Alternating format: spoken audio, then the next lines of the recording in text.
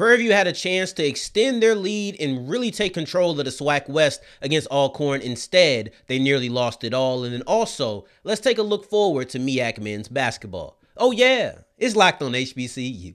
Play my music. You are Locked on HBCU, your daily podcast covering HBCU sports. Part of the Locked On Podcast Network, your team every day.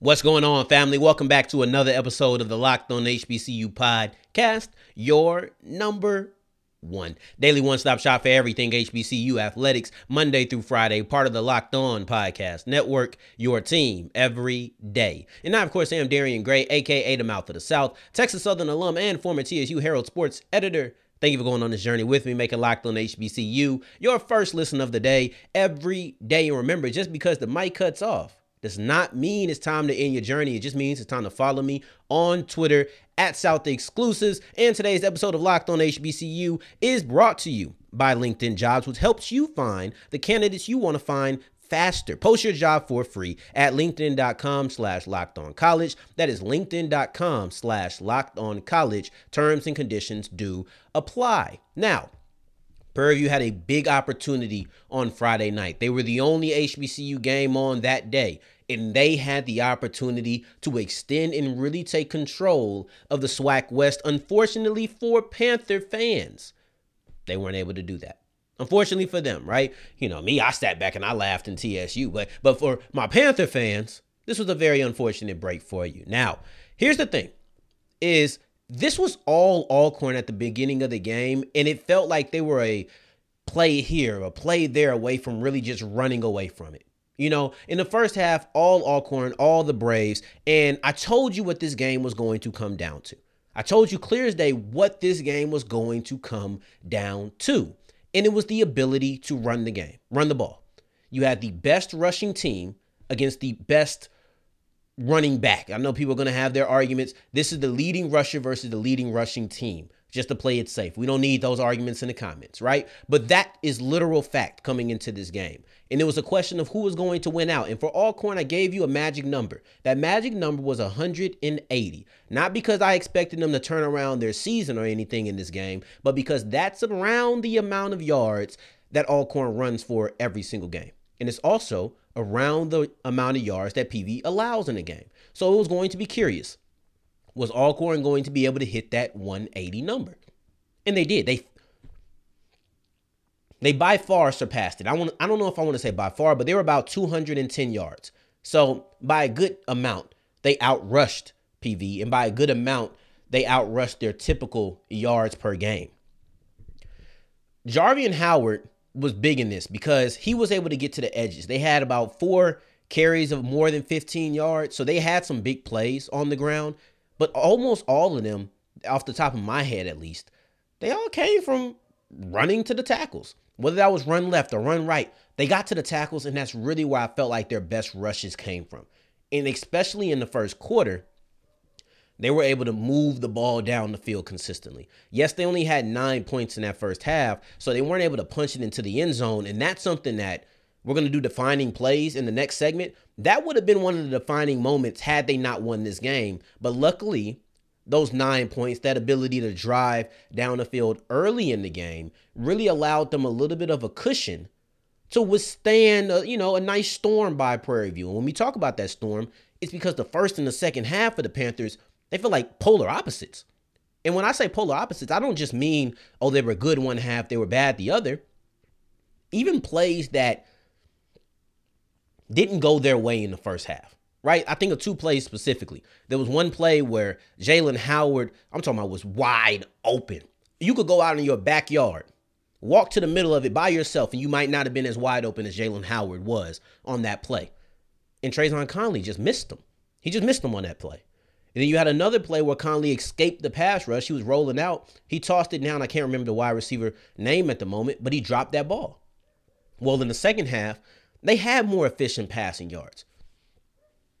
They had more efficient passing plays, They were able to really orchestrate the passing game and it helped the running game.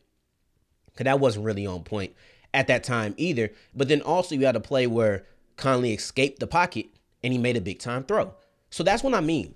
Polar opposites. Same exact situations, different outcomes. So with me, that's what happened with PV in the second half. Things just started being executed better. It wasn't even so much the opportunities were different. It was just the ability to execute that I felt was drastically different. However, that was all the third quarter for PV. And when it came to the fourth, cold as ice. They had nothing going offensively in the fourth quarter. As hot as they were in the third, they were equally as cold in the fourth. Yeah, in the fourth quarter, So what does this mean? Obviously, you go in the overtime, you lose, and we're going to talk about the defining plays that got there. But let's talk about the stakes for Prairie View because we introduced it with the stakes. Let's go ahead and wrap it with the stakes. If you're PV, you had a great opportunity. You're playing Alcorn. You only have one loss. Everybody else has two or more. There is nobody who is tied with you in the conference, right? On your side of the division, obviously. Also, I heard some really interesting news about FAMU versus Jackson State in 2023. It's going to be at the end of the year. Thank you. But that's neither here nor there. Maybe we'll talk about that tomorrow when we talk about the Rattlers. But if you're Prairie View, you had an opportunity to beat Alcorn, extend your lead, or at least keep your lead, keep it constant. And then Southern had to go against FAMU. And if they would have lost to FAMU, you would have had basically a 2-game lead. With 2 games left, you just need to win one more. Unfortunately, that wasn't the case, right? But luckily for them, FAMU did save the day. And though PV lost against Alcorn, and it felt like, man, you could have lost it all. You didn't because Southern did fall to FAMU. So if you're a PV fan, go ahead and thank the Rattlers because you owe them a lot because you might have just lost your season had you lost to Southern. And before we get into the defining plays, I want to tell you about LinkedIn. They are not only our sponsor for today's episode, but also a very valuable tool that every year I was in college, I was taught to take advantage of. LinkedIn is phenomenal. A lot of people know for trying to find the employers, but what if you're an employer? LinkedIn is just as good for that because if you're a small business owner, we're getting around Black Friday, we're getting around Thanksgiving, we're getting into Christmas time. You're going to need to make sure that you have your employee or your staff employed with qualified people who meet the vision that you want. Qualified people who have the vision you want sounds like exactly what you can get on LinkedIn because you can reach out to those people. Instead of needing them to come to you, you can reach out to them. Go ahead and be selective so the selection that you get is what you like. It's just that simple. Use the purple hashtag #HiringFrame and it's going to be all for free. All you have to do is go to linkedin.com/lockedoncollege and you're going to be able to reach the 810 million people in that LinkedIn network. That is linkedin.com/lockedoncollege. Terms and conditions do apply.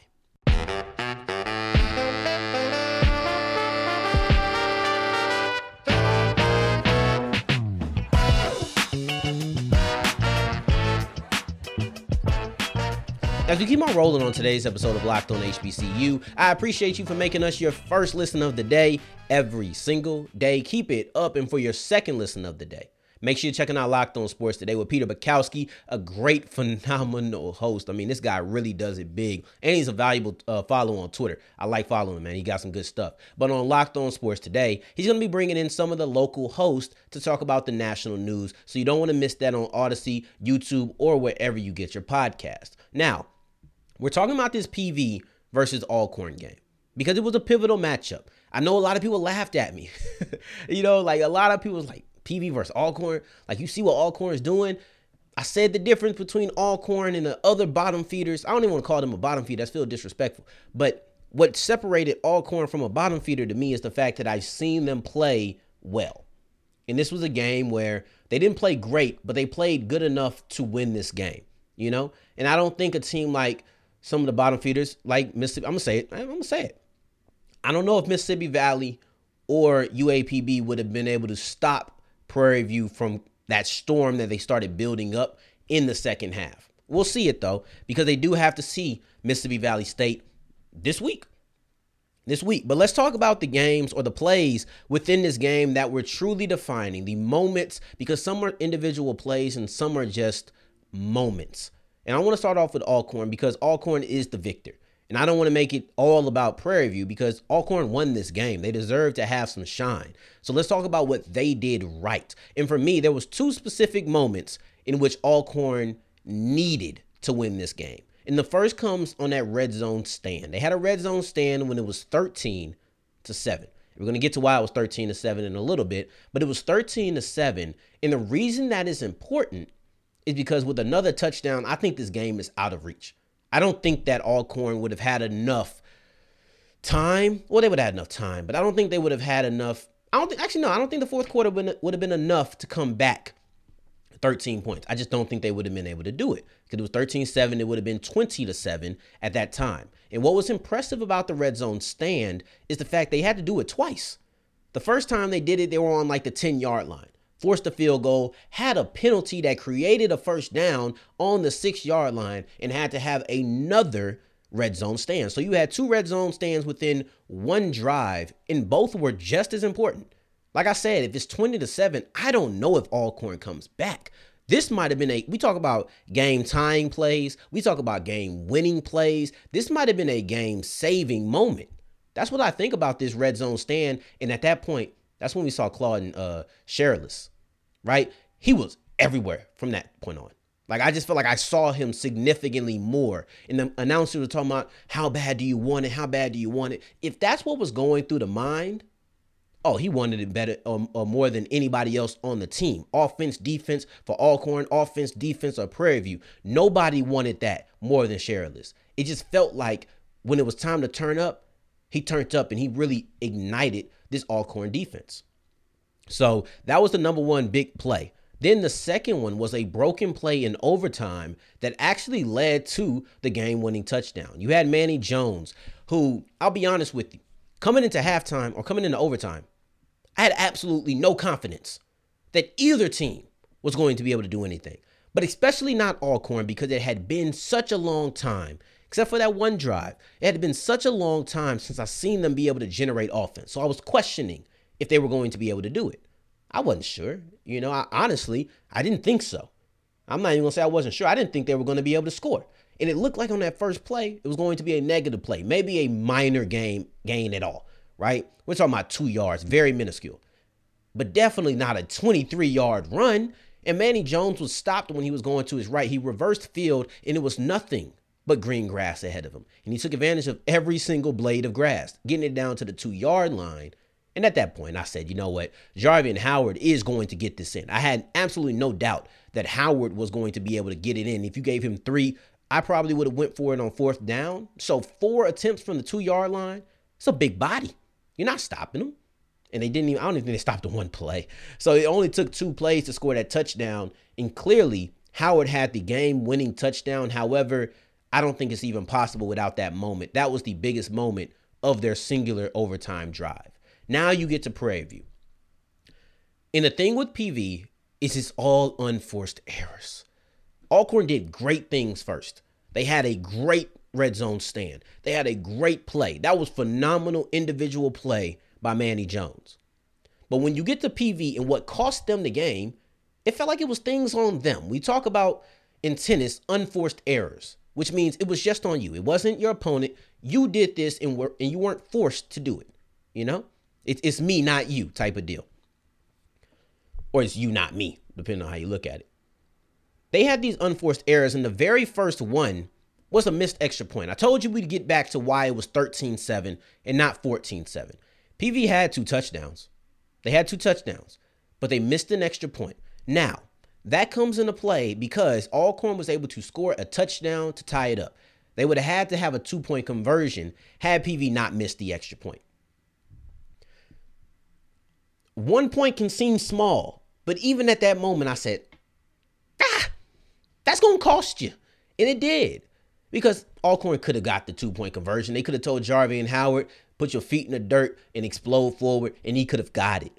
But it's significantly more difficult, especially when you know they need it and you're probably feeling like we know what's coming, as opposed to an extra point. That was a big difference. Then you go into the drop pass. No, excuse me. We're going in chronological order. You have a horrendous punt. Alcorn couldn't get anything going in the second half. Nothing. They had one good drive, and it was set up by a terrible punt by Prairie View. The punt maybe went 30 yards. It was a phenomenal timing for Alcorn, but for PV, it was a terrible punt. They didn't heat them up. They didn't tip it. It was just a bad punt. And that's on PV. You know, that's an unforced error by PV. It didn't get tipped. I don't care if there was a pressure coming on his right. If it didn't get tipped, there's no excuse for a 30-yard punt. It's just not. You shanked it. That's on you. Then you look at the last unforced error. PV had a wide open route dropped in overtime. That was for sure a touchdown. And then we're going to a second OT. But instead, you drop it and you only go backwards from there. It's nothing but negative plays. Mind you, I told you, I didn't have any confidence in either one of these teams to score in overtime. Alcorn made what they needed to off of a broken play, while Prairie View had a play right there, perfectly designed, and they let it go. It slipped right through their fingers. When the ball went through the receiver's hands, the opportunity did as well, because when that happened, sometimes you get a gut feeling, and I knew, wrap it up. They not getting it. It ain't happening, right? And that's exactly what happened. It went backwards from there. Those were 5 game-defining moments in plays. The red zone stand, the broken play turned into a 23-yard gain, and then all of Prairie View's unforced errors really are what made this game go down the way that it did. And luckily for Prairie View, FAMU had their back, because if they didn't, we sitting here having a completely different conversation than we're having right now, because with this, we're going into next week with the same exact situation we had this week. Win and get some distance from Southern. Going forward, we're going to switch gears, not only from the SWAC, but also from SWAC football to MEAC basketball by previewing not only what the season is, the preseason standings, but then also breaking down some of the differences from last year. Before I get into that, however, allow me to tell you about BetOnline, right? Now, let's just go ahead and get it out of here. Astros, right? So you could have been like me. Should have been like Mattress Mac. Put your money down on the Astros. They would have made it back for you. It was a lot of good things to bet on. If you are a BetOnline user, this was a phenomenal weekend for you. You had the World Series. That was a major event. You had Notre Dame knocking off Clemson in a game that, I'll be honest with you, I did not see coming. Some did. I did not. And then you had LSU beating Alabama. That's 2 underdogs that you could have made a lot of money off of. You could have made a lot of money off. They didn't just beat the spread. They beat their opponent. That was a big-time game for both of those teams, and then including the World Series. But it's not just football. It's not just baseball. You also have basketball. You also have combat sports. There's so much to put your money down on when you're talking about BetOnline. They're the most versatile, in addition to being the fastest and easiest. Where to wager on all of your sports wagering needs. BetOnline, where the game starts.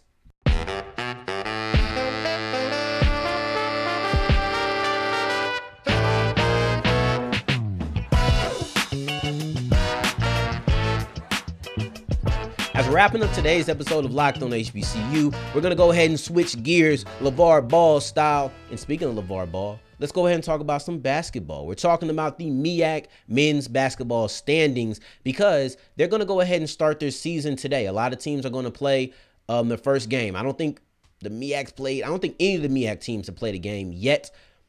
And some of them are going to go ahead and kick off their schedule today, on Monday, right now, today. Right?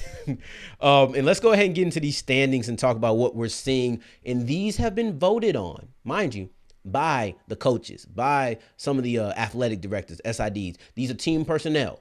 This ain't me and my buddies. This ain't me, Gerald Huggins, right? This ain't them. This is other people who are connected directly to these schools. Number 1 is Norfolk. 2 is North Carolina Central. 3, Howard. 4, Morgan State. 5, Coppin State. 6, Maryland Eastern Shore. 7 is a tie between Delaware State and South Carolina State. So for me, there was 2 teams that I was particularly interested in, not only where they were going to land on this ranking, right? Where did the people think they would be, but also how are they going to turn out? I really care about how Coppin State and South Carolina State are going to perform this year, because they're in completely different circumstances. South Carolina State looks like they're on the course for a little bit of a downturn. It's okay. it doesn't mean they're going to be trash, but it kind of looks like they're on the course for that. And the ranking does reflect it. Meanwhile, Coppin State was trending upward last year. This isn't quite reflective of it, but they were trending upward. So with South Carolina State, they just lost their coach, and they lost TJ Matlock. Coach Matlock took himself, and he took his son, and he said, you know what? We go into the SWAC. That's fine. You lose your coach. You lose a top-notch player. I expect you to kind of go down. Maybe they surprised. They surprised some last year, but maybe they surprised. Last year, they were a middle-of-the-pack team. Without those two components, they're predicted to be a bottom-of-the-barrel team. I think that's fair. All South Carolina State fans should be able to say, you know what? That is understandable. We gonna prove you wrong at the worst, but it's definitely understandable. Then you look at Coppin State. They were like a Cinderella team. They were the 7th seed last year, so they were pretty bad during the season. So it's not shocking that they're middle of the pack. I just thought they might have been above that 500 lines, right? So we're thinking maybe 4. They're at 6 or 5 right now. So they're right. They're the beginning of the bottom half. But with Coppin State, they knocked off Howard, and they knocked off North Carolina Central in the tournament. I kind of thought that, maybe ending on such a high note, though they lost to Norfolk State, ending on such a high note would have given them a little bit higher confidence from these people who are making the rankings. But that wasn't the case. We'll see. I'm definitely interested to see if they're able to continue the momentum that they built, because they were an extremely young team. So they're going to be bringing back a lot of their core. Then you look at the top of the list, man. This is what we thought it would be. This is the same as last year. Other than South Carolina State and Coppin, they actually switched. So Coppin was 7, now South Carolina State is 7. South Carolina State was 5, now Coppin's 5. Other than those exchanging, everything else, same. Norfolk State at number 1. Howard at 3. North Carolina Central at 2. Last year was Norfolk State at 1. Howard at 2. North Carolina Central at 3. But they were tied. So you could really go either way. Howard ended up getting the nod, but they were tied for the exact same conference record. Instead, this year, you see that North Carolina Central is actually the only other team outside of Norfolk State to get a first-place vote. So it wasn't a unanimous decision. Some people actually think that North Carolina Central could win that division or that conference. And then also they're the only other team to hit 100. But Howard's right there at 93. So it's very close. It's not as if there's a big discrepancy between Central and Howard. It's kind of like last year. It's a toss-up.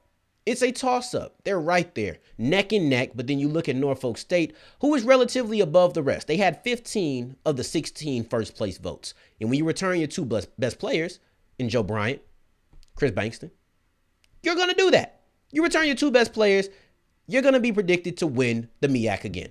And they've been a pretty good team for a long time. That's not going to change this year, but it will be interesting to see who can challenge them. And I'm specifically looking at Coppin State. Not to challenge them, but I just want to know, what are you going to be? Can you continue that momentum with the young team that you had and take it into 2022/2023? Or is that just going to be left off in the fall or in the spring of 22? Let me know what you think in the comments below. Let me know what you think about Prairie View versus Alcorn, what you think about FAMU saving today, and what you think about these MEAC rankings. Who's going to win it? Let me know what you think down below, and I appreciate you for making us your first listen of the day every day. For your second listen of the day, make sure you're checking out Locked On Sports Today with Peter Bukowski, wherever you get your podcast. And then also on tomorrow's episode, we're going to be breaking down PV Savior, the FAMU Rattlers, their win over Southern, and then also what does it mean for both teams. In the meantime, in between time, though, if you're looking for me, you can find me on Twitter at South Exclusives. Until the next time that we hear each other, family, take care, stay blessed. Peace.